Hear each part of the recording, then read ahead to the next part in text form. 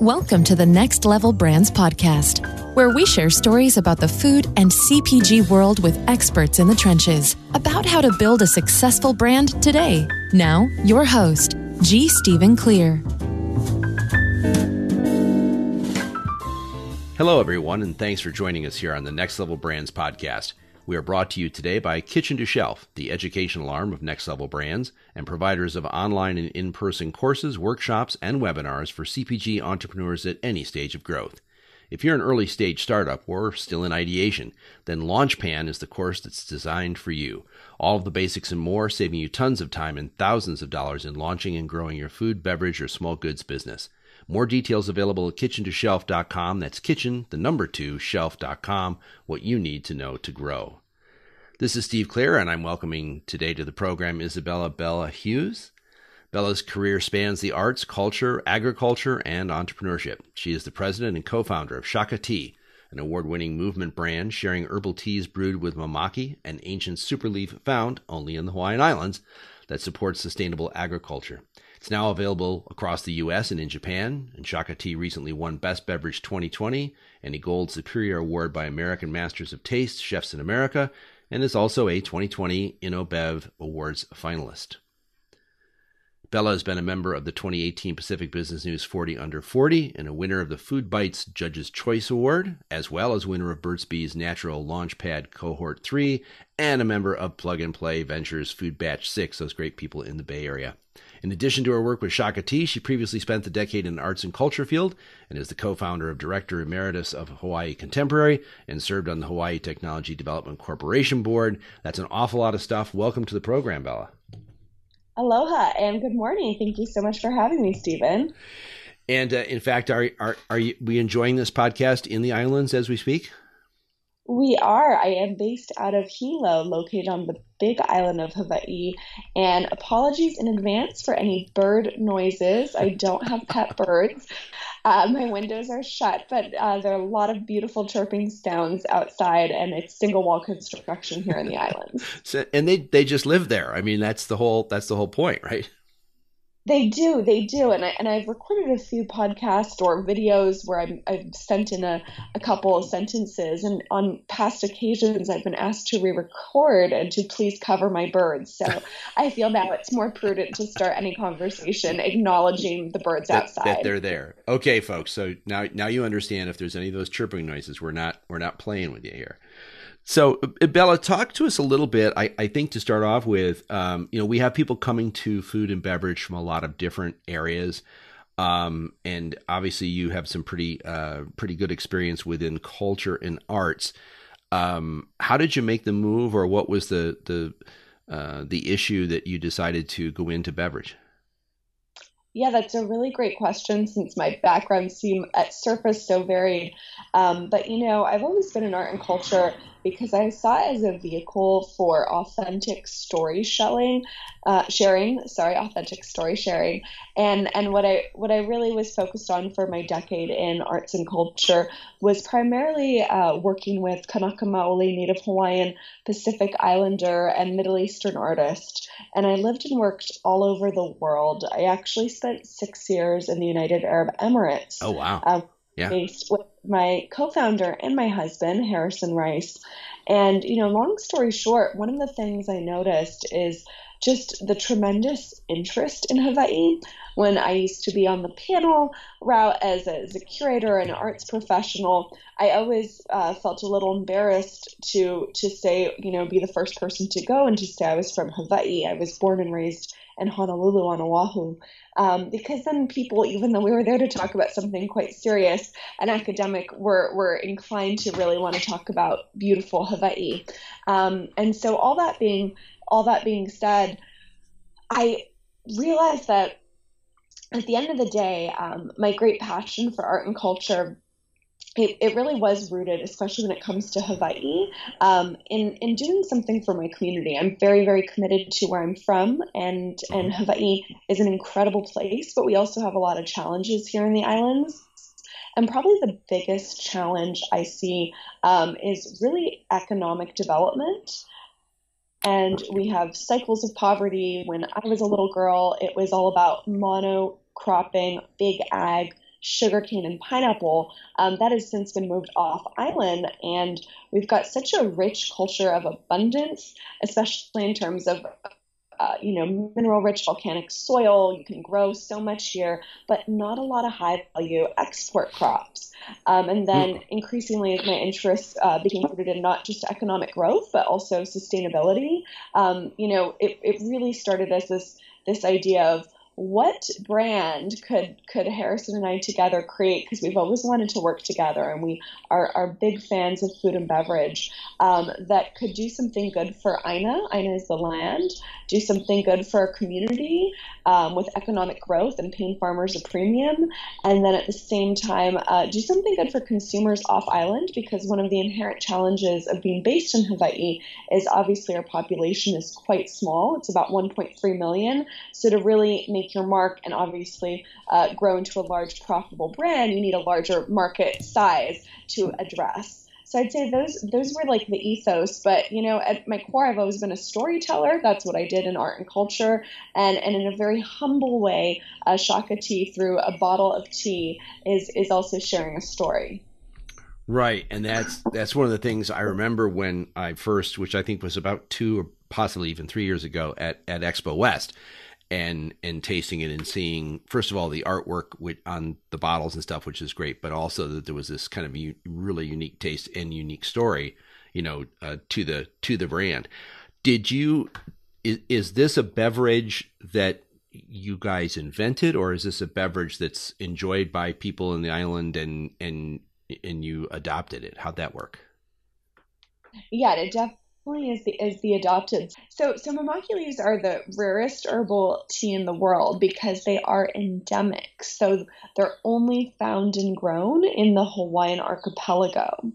And the closest relative for mamaki would be the nettle family.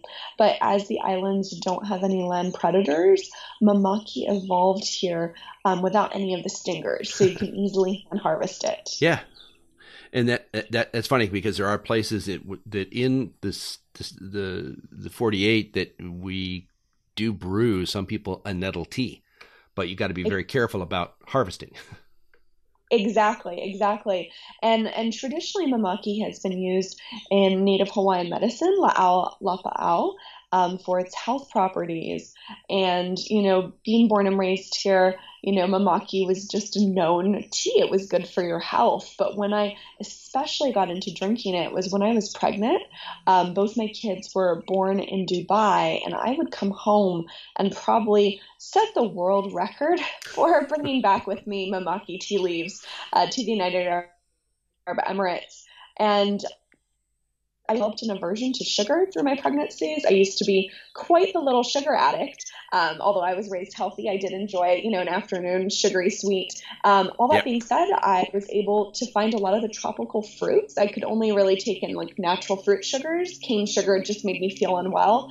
And living in the UAE, we could find guavas and mangoes from India, lilikoi in Hawaiian, that's passion fruit in English. We could get that from Kenya. And I just mix up fruit puree with huge jugs of mamaki tea. And I think that was definitely some of the very early impetus of starting this. And then the more we looked into the tea space, one of the things that really struck us as avid tea drinkers was just in terms of RTD tea, what was ready to drink, brewed and bottled. You kind of had two things going on. You either had unsweetened tea fully that doesn't tend to appeal to most palates since sugar has been hiding in food everywhere for the past 50 years. Yep. And then on the other end, you had teas that were extremely sweet. You might as well be drinking a soda. Some literally had more sugar, per serving than a soda. And brands that were all over the place. One SKU was 0, one was 30 calories, one was 90, one 120. So we saw an opportunity to, reflect and support Hawaii agriculture and really make our mark in that broad tea space. And did you guys start in sort of the traditional way of like local at farmers markets, or did you approach a local retailer, or how did you branch it out from friends and family to consumers in general? Yeah, this was actually our second foray into food and beverage. I'd say our first one, it was an ice cream company. It's where we learned a lot of our lessons Okay. early on about the need to co-pack and be designed to scale and get supply chain together. But we'll definitely get into supply chain on this conversation. I built it from scratch, so that's a whole nother story. But all that being shared, what we did know is, well, Hawaii is quite small, 1.3 million. We need to figure out a way to co-pack it. And really early on, rooted our ethos was, how can we connect local supply chain to global demand and really live our values? Our whole company is rooted on Be the Aloha, the Be the Aloha movement. Aloha is goodness, love, respect, humility, kindness. We practice that from everything we do, from the way we practice sustainable agriculture, paying farmers a premium, and creating a product that customers can trust that's always 0 calories, 0 grams sugar. And so to really live that Be the Aloha in the way we saw it, finding a co-packer on the U.S. continent was critical. Right. So we launched this. Yeah, we moved back home and we put our life savings into 18,000 bottles. And Stephen, for being in the industry, 18,000 is probably the world's smallest order. But for us, it was everything, and we didn't have a single account signed. All right. That's going all in. It's going all in, and we had a 1-year-old and a 3-year-old. We had saved up about 1 year's of life savings, and we were nearly certain in our very, very naive ways that within a year the business would at least be breaking even. But it was, in retrospect, absolutely terrifying to have 18,000 bottles and not a single store signed.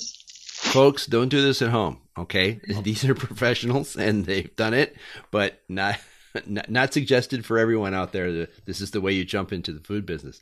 So, but you have the 18,000. Are the 18,000 bottles in landside or in the islands at this point? They're in the islands. We rent a small shared warehouse space from Oahu Fresh Hub. We originally launched the company in my hometown in Honolulu, and it was really Harrison and I, the 2 kids in the back seat, driving around the island and going in and selling.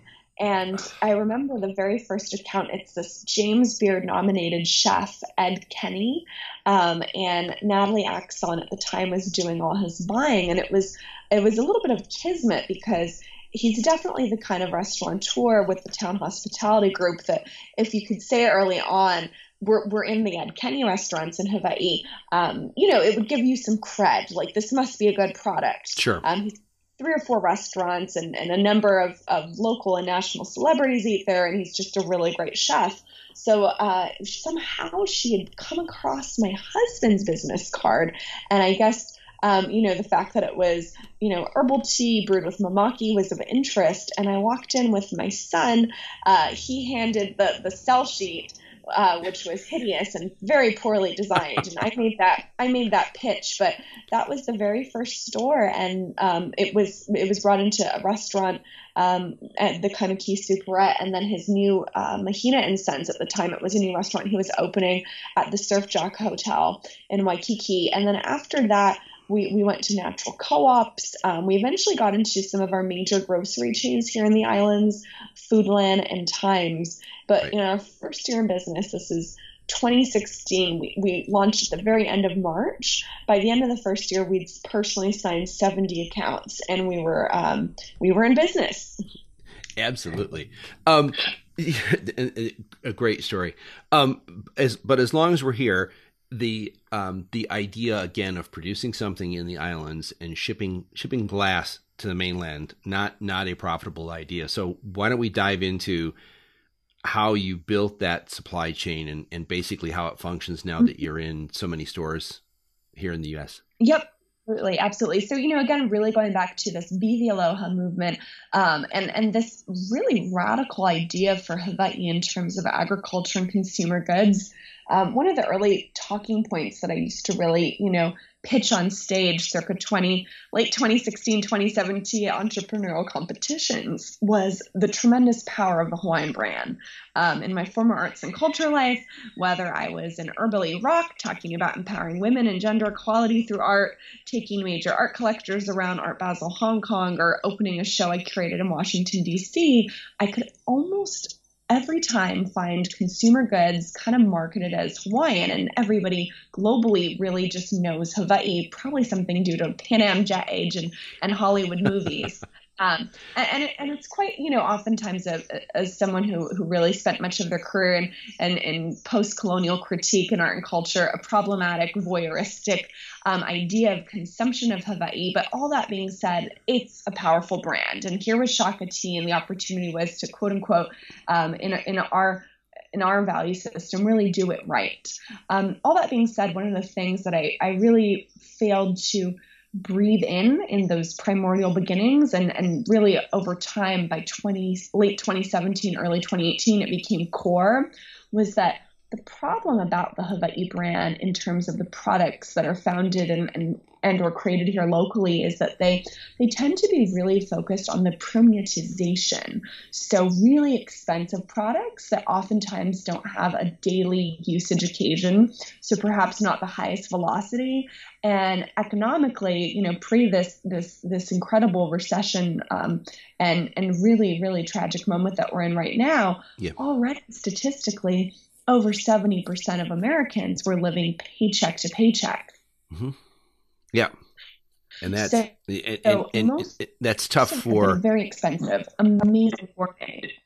Yeah, and that's tough for everyone involved in, because of the way the food chain can be so easily affected by something like a pandemic or panic buying or, all of these, all these other things. So if you're a grower, right, and people for some reason don't want to pay that, whatever it is, $18.95 or $9.95 or whatever, it has a very serious effect back on those folks in that chain at the beginning, especially. Oh, absolutely. And I think that's been one of the things that's concerned me about the future, especially on the Big Island, if most of the products are this very, very high premium category, and I love these products and I do enjoy them from time to time, even though they're often a little bit out of my entrepreneurial budget at this moment in my life. But, how can we really create abundance? That's one of my favorite words, economic abundance for our people. If the products are so expensive, the market is so small, and to your point, very volatilely connected to, economics at play that are beyond the islands. So the reason Shaka Tea, was founded on the ethos of local supply to global demand and this co-packing model, one of the things that, again, circa late 2017, early 2018 became really, really a defining part of our brand was how do we create excessively priced premium products and really make that for all Americans. And a lot of that starts back to when we started our business and how prohibitively expensive it became for our family of four to buy healthy beverages. A lot of beverages were $4 to $10 that were better for you. Mm-hmm. Our project is clean label, project non-GMO verified. Everything comes literally from a plant. We're 100% plant-based and sustainably sourced, ethically grown. And how do we bring that at a price point that you can afford every day? And so co-packing on the U.S. continent, and knowing that basically the opportunity to build the brand was in large markets really, really was key. And we are really proud that, we're able to be at a very, very healthy margin, well over the 50%, with our glass product. And we have a price that is that everyday usage occasion. We probably hit most stores. The average price is $2.29 across the continental U.S., but our official SRP is $1.98 at Walmart to $2.49, maybe in those more premium upscale markets. And that's a pretty big shift in what you've been seeing, a lot of better for you, specialty products. So that would be correct. It is. That is on the less expensive side for sure, especially for something that is as clean label and healthy as Shaka Tea. Well, thank you. Yeah, it's something we're extremely proud about. And that's why setting up from an early stage the concept of co-packing, that's actually how we do it in Japan now. So we ship the maki leaves, which is what we grow here on Hawaii Island, the Big Island, also known as the Big Island, and we cut it. And then we ship that to Japan where it's brewed and co-packed. We do that for North America, out of California, and we're opening up some additional co-packing relationships as we continue to scale and expand. That's how we can live our highest mission. And in terms of velocity, have that nice velocity turn that ultimately results in really being that aloha for our community of farmers. We work with right now a dozen small local farms. Their average size is probably 2 to 5 acres. And that's really, really powerful and incredible for us. I'm sure that there are, fellow entrepreneurs and stuff out there wondering. So, okay, you guys you did your due diligence at the beginning, and you vested your 18,000 bottles. You went out and got your accounts. Now let's talk about how you and Harrison got to the mainland, and how did you approach retail in the mainland with Shaka Tea? Yeah, that's a great question. And for us, it's been an interesting sort of,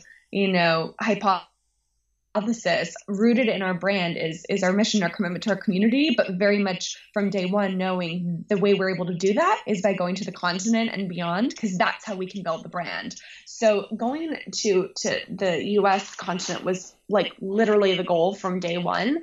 It was about building up a somewhat, sort of what they like to say is like, inch wide, mile deep market story in our home market. Right. One of the benefits of being in Hawaii is, as our economy has been largely tourism driven, is that we were able to get feedback early days. Harrison and I, oh my God, we must have done, no over exaggeration here, I'd like to say 1,000 demos. We probably did 500 demos, but it felt like 1,000.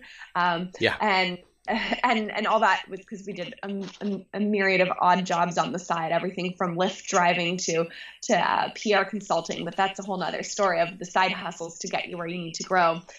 So we were able to get feedback. We got feedback primarily from potential customers on the West Coast that were here on holiday. We got feedback heavily from the Japanese market. And what we learned early on was that to get a meeting with the buyer, you definitely needed to meet them. Cold emails were not that effective. Randomly, on an occasion, through LinkedIn stalking, I'd get a response. And so, largely reading trade publications like BevNet and food and beverage magazines online, it became apparent there was the concept of the trade show and largely Expo West, and we needed to go. So we went to Expo for the very first time in 2018. 2018 was our first, I think, 2018. Yeah, 2018. Yeah, and that would be the time that we were, working our booth. Never been to a trade show in the industry of that size and scale. We'd only done local ones here in Hawaii, and that was where we first started doing our pitches. And the biggest goal was to get obviously distribution, because accounts, what we learned really early in our home market in Hawaii is after a while, they don't want an entrepreneur to be self-distributing out of the back of their very small car. We didn't even have a truck. Right. So that was the goal circa 2018. How do we get Unify and KeHE to come aboard? So the retailers that had expressed interest early on in Shaka through largely attending Expo West, we would be able to service them.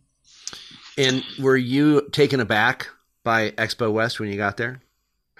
I was taken aback. It's quite the large show, and being based out of not a major large market, we tend to perhaps see there's a bit of delay in terms of a lot of the new brands and product concepts. It was a lot of fun though. It was like walking through, I've read about you. And, here you are, here are the brands, the great energy of the entrepreneurs, and connecting with so many really just inspiring entrepreneurs. That's always one of my favorite parts of being in the industry. That's sort of we're all in the trenches together mentality, and there's so much kindness and helpfulness. I really have to say with this industry that everyone I have met has been extremely generous with their advice, their contacts. There's definitely a culture of paying it forward. So everyone who's 10 steps ahead is paying it back, and it's something that Harris and I have definitely continued to do as we scale and grow. Yeah, and it's awesome. It was certainly missed this year as Expo East is going to be missed as well, and then because it was going to Philadelphia this year, which would be a whole new vibe. But we'll see what happens in going forward 2021. Bella, one of the things that we all know drives business and growth, and especially again here, you guys are kind of doing this from the islands, basically back over to the mainland. How did you address basically getting capital together and funding for the growth? Yeah, and that again was in our very naive ways, because you're not talking. We had an unsuccessful. I like to underscore that ice cream company venture before we did Shaka right. Tea.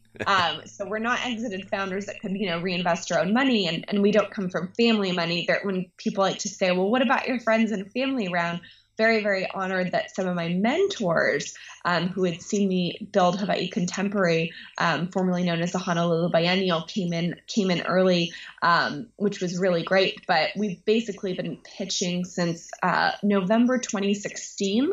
We've been in business almost 6 months then, and it became apparent that we needed to rebrand. We launched in the basic Snapple bottle with a very folksy homemade label that we had being black. We thought black would look really different on the shelf. What we didn't realize was after you pulled one or two SKUs, and of course grocery stores are busy stocking 50,000 products. No one's like, oh my goodness, the 2 Shaka Teas bottles have been pulled. Let's push the rest to the front to see it. But the story here, the tangent is that black doesn't catch light as well in display cases and refrigeration. So at the end of 2016, we largely, I've just always been, I think it's from my former life in academia and art and culture, a voracious researcher. That's one of my favorite things to do. And so came across something called NCN, Nutrition Capital Network. The biggest things, we were going there to raise some angel investment for, I think we were raising like 200 grand, was to do a rebrand and then to support getting some very, very focused growth on the U.S. continent. So we went there and we raised our first angel money, about $250,000 from 2 angels based out there. Michael Hammer, who formerly was at PepsiCo, and Grant Ferrier, who is the founder of NCN and NBJ, Nutrition Business Journal. We were able to do our rebrand with that, really spent a lot of 2017, 2018 doing that rebrand, and then working to get that distribution, unifying KeHE broadlines, so we could then really launch on the continent. But ever since then, after that first initial angel investment, and we had some story, we had some market traction, we were distributed back then.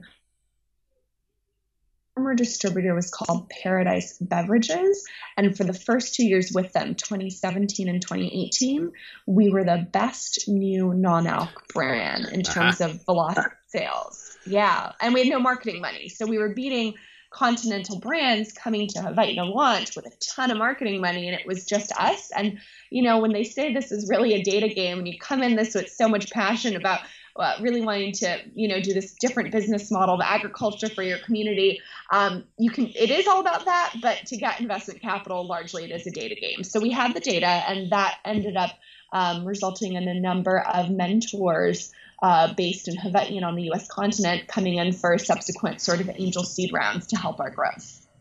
Yeah, because it's so necessary to, as we talk about, getting product on shelf is certainly an accomplishment, but getting the product off the shelf ends up being the real challenge. And unfortunately, some of that takes capital to do. Just there are functions of whether it's demos or whether it's different trial mechanisms or promotions to get people to try. any product, that all is, costs money. And a lot of entrepreneurs don't understand how much money it costs to really do that. So it's like, I got the order. Great. Now what do I do? So, Exactly. And one of the things that's, I think, been really important about the partnership with Harris and I is we both live very much in our lanes. Early on, we realized whom was good at what. Obviously, there's that deeper level of trust. We are married. We've been together for 14 years. We have children. But we really live in our lanes, and we do what we do very well, and we're very hyper aware of what we don't know. And so I was out there largely doing all the selling and the pitching, whether it was investors or accounts. And then he was there doing logistics operations and long-term financial planning for our business. So it's been a really great partnership. But we recently closed up, I'd call it probably our first professional round.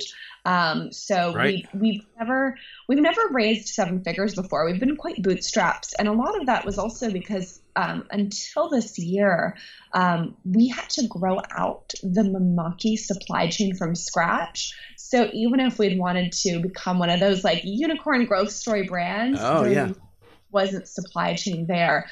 I had to immerse myself the past 5 years. We've been in business 4, but 5 years really working on this.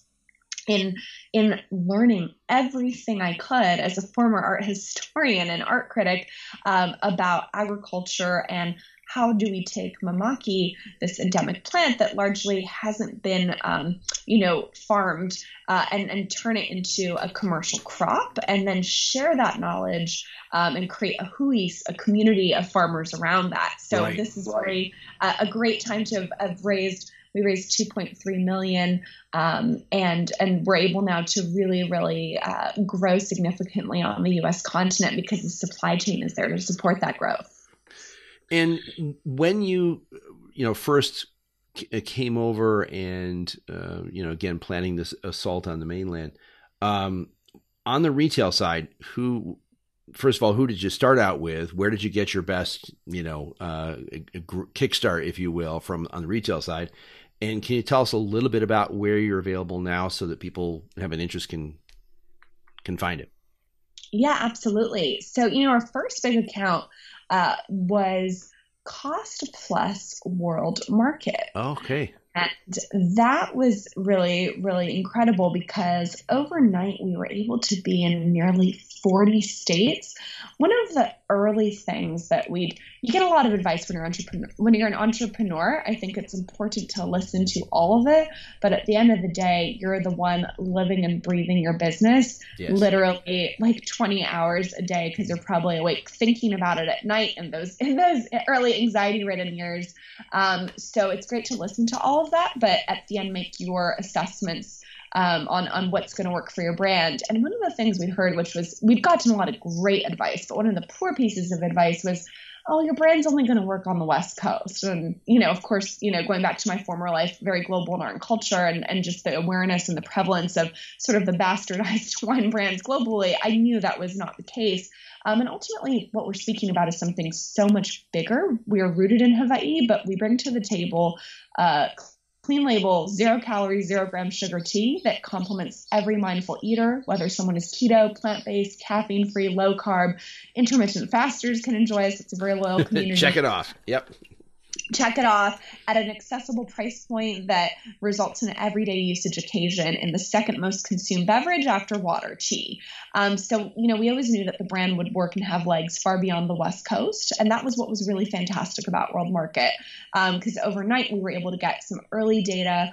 This was 2018, late 2018 that we launched there across all these states and across, we launched the dead of, in the cold season, right? November's quite cold, not prime iced tea. We definitely do have a seasonal increase in sales and trajectory in the warmer months. Sure. And we also were able to sell direct with them. So as any entrepreneur, selling direct is obviously one of the preferable ways to sell because you make more money. Yes. And we could see how it performed. And the buyer at the time there was incredibly forthcoming with insight and intel. And, she said that we were outperforming everything but water, and she put us in the beverage checkout. And I think World Market often brings products in and out, but we've been a continuous permanent item since then. So that's kind of our story. And that's kind of the alternative channel, alternative brand growth is, and it's one way to really do it, because you also get a little more attention than you might get if you were just smack dab in the middle of a Wegmans or a Kroger. The picture today, Bella, where is Shaka Tea available generally? Yeah, so we are in over 2,000 doors. We are everywhere from SoPac Whole Foods to select SoPac Walmarts, Gelson's, Bristol Farms, Fraser Farms, Green Zebra. We are in the Fresh Market. We also just got into our first Kroger test, Harris Teeter. We're within the Ahold network at Giant in the Mid-Atlantic region, in the NCG Co-op network, GNC stores. So that's just a little bit about where we are today. And then what's been really incredible to see. We always had a website. It's something we just built ourselves. We probably spent half an hour a week on anything e-com. And by that, I mean, we spent nothing. We really didn't do anything. It just lived there. So there was a way for a few people to order tea, as well as being on Amazon. But, due to the change in consumer buying behaviors during this pandemic, we saw an organic 566% growth spike through DTC sales. Wow. So we spent the past couple months working on rebuilding our website, streamlining, drop shipping, and then we will be launching our new website July 1st for a more streamlined experience. So that's another way you can get Shaka Tea. And the address for people to find that for the website is? It's www.shakatea.com. Shakatea.com. Pretty simple. We can find it. Be great. Look at that. Exactly. Awesome. So obviously still some retail and stuff to go in stateside. Japan, very interesting, a different type of retail world there, but obviously a great place for any type of tea. Without getting anything priority or proprietary or whatever, are you planning some new products or new flavors, or what's coming down the road a ways? Yeah, one of the biggest things for us, to really, really build out the brand on the continental U.S. is, of course, DSD distribution. So we are signing a number of DSDs, and that's a big focus for us this year. We have some really great authorization nationally that'll continue to be publicly announced as the year continues. But there's just, for me, even though it feels that I know my brand very well, we're barely at 2% probably ACV. There's so much to scale it and grow it into. And so a lot of heavy focus on really saturating key markets for us, which are primarily focused on really urban cities across the coast this year, building out that DSD. And then we do have a new product in development that will launch later this year that is probably our first foray really focused into wellness, unlike our teas right now that are just better for you, refreshing, hydrating products. This one has a strong wellness emphasis. Good. Launching it just initially DTC on our website. Yeah. Oh, that will be fun. Yeah, a very good a good aspect, and also it can help broaden broaden the consumer base a little bit too. Exactly. Which is great. The other thing I was going to ask you about real quick was, once again, in terms of the growing and stuff on Hawaii, so you've been doing both ends, kind of. You're also selling the product, of course, but also on the other end of the supply chain. Again, I think you mentioned that you guys could really impact the crop, as it were. And how are you working with farmers and stuff to make sure there's going to be sufficient crop and to make sure that that's sustainable? Yeah, wonderful question. So, first and foremost, I think that when we started this, we saw obviously scale and where it could grow to, but we were a bit shallow in terms of understanding how few people were growing mamaki. There was one large, farm, probably the only very large dedicated mamaki farm. And by large, I mean it was 20 acres. Unfortunately, they ended up having some challenges and ended up largely shutting down, and they weren't able to supply us. And so I threw myself into learning everything I could about growing this plant. Had so many kind mentors and help along the way. Everyone from amazing Uncle George Kahumoku Jr., an incredible Hawaiian farmer who taught me about Hawaiian-style farming, gardening, and moon cycle and planting. Then University of Hawaii's ag researchers. Jari Sugano was really passionate about the Mamaki project. She'd done all this research and she hadn't even really been funded. It was just her on her own, traveling across 3 to 4 different islands and studying this. All that being said, some of our early angel investors, Grant Ferrier, they ended up purchasing a 29-acre native rainforest farm. Probably the hardest way to do agriculture is to restore a native rainforest. Mamaki is an understory plant, so that means it needs some shade. Right. And we're able to really utilize that as a teaching resource, because I think when you're, working to cajole farmers, that we're all very open to the idea, but they wanted to see how it could be done besides a couple bushes for personal usage, which is what tends to be very common here in Hawaii. We were removing the invasive understory of Himalayan ginger and planting endemic mamaki under old growth koa trees and ohia that are all native and endemic tree species here in the islands. And we hosted workshops for a number of years. I'd also go out into the community running workshops. All that being said, since 2018, we've given away 25,000 free mamaki seedlings to get farmers started. We now are getting 1 to 2 calls a week because there's so many benefits when you're growing mamaki. As it's an understory, most of our farmers are actually growing it under agroforestry systems. So they're growing crops for food sovereignty that are edible here, whether it's fruits, moringa, breadfruit, and the mamaki is that understory high-value export crop that we pay a premium price point for, and we do all the processing. And it also is a plant that brings back our native and endangered pollinator butterfly, the pulelehua. So many benefits to growing this. But when I take a moment and I take a breath, and I'm pretty high strung, and I'm like, oh my God, we didn't just build a company with a really great data story nationally. We've seen data sets that were top 20 brand in our category, competing against major national multi-billion-dollar brands and corporations. But we built an entire economy around a crop that is only found here, that just hadn't been really commercialized into a crop. I'm like, whoa, we've done it actually quite a bit in 4 years. But being a competitive person, as I know most entrepreneurs are, it never feels like enough. You're always going. But I try to take a moment to breathe and ruminate on that.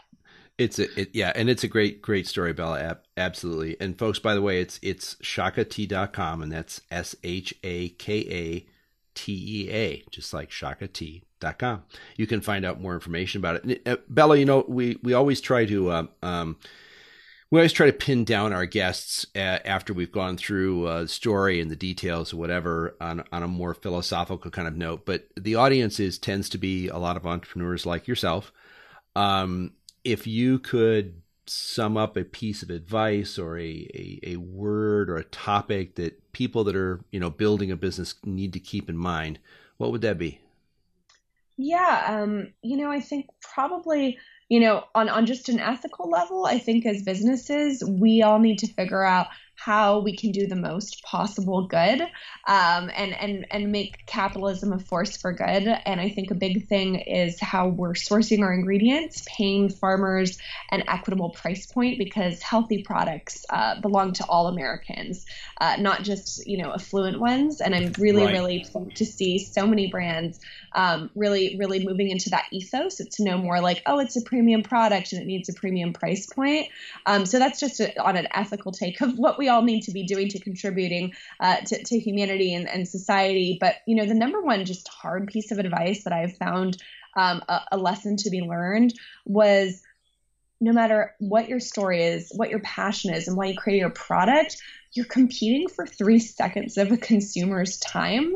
And the thing that's going to sell your product is the front label and why it fits into their dietary lifestyle. So if you need to change your labels to perhaps not lead with your story, but lead to the why should I buy you, that's okay. And that's the example of Shaka Tea. We updated our branding, being the only one playing in Mamaki.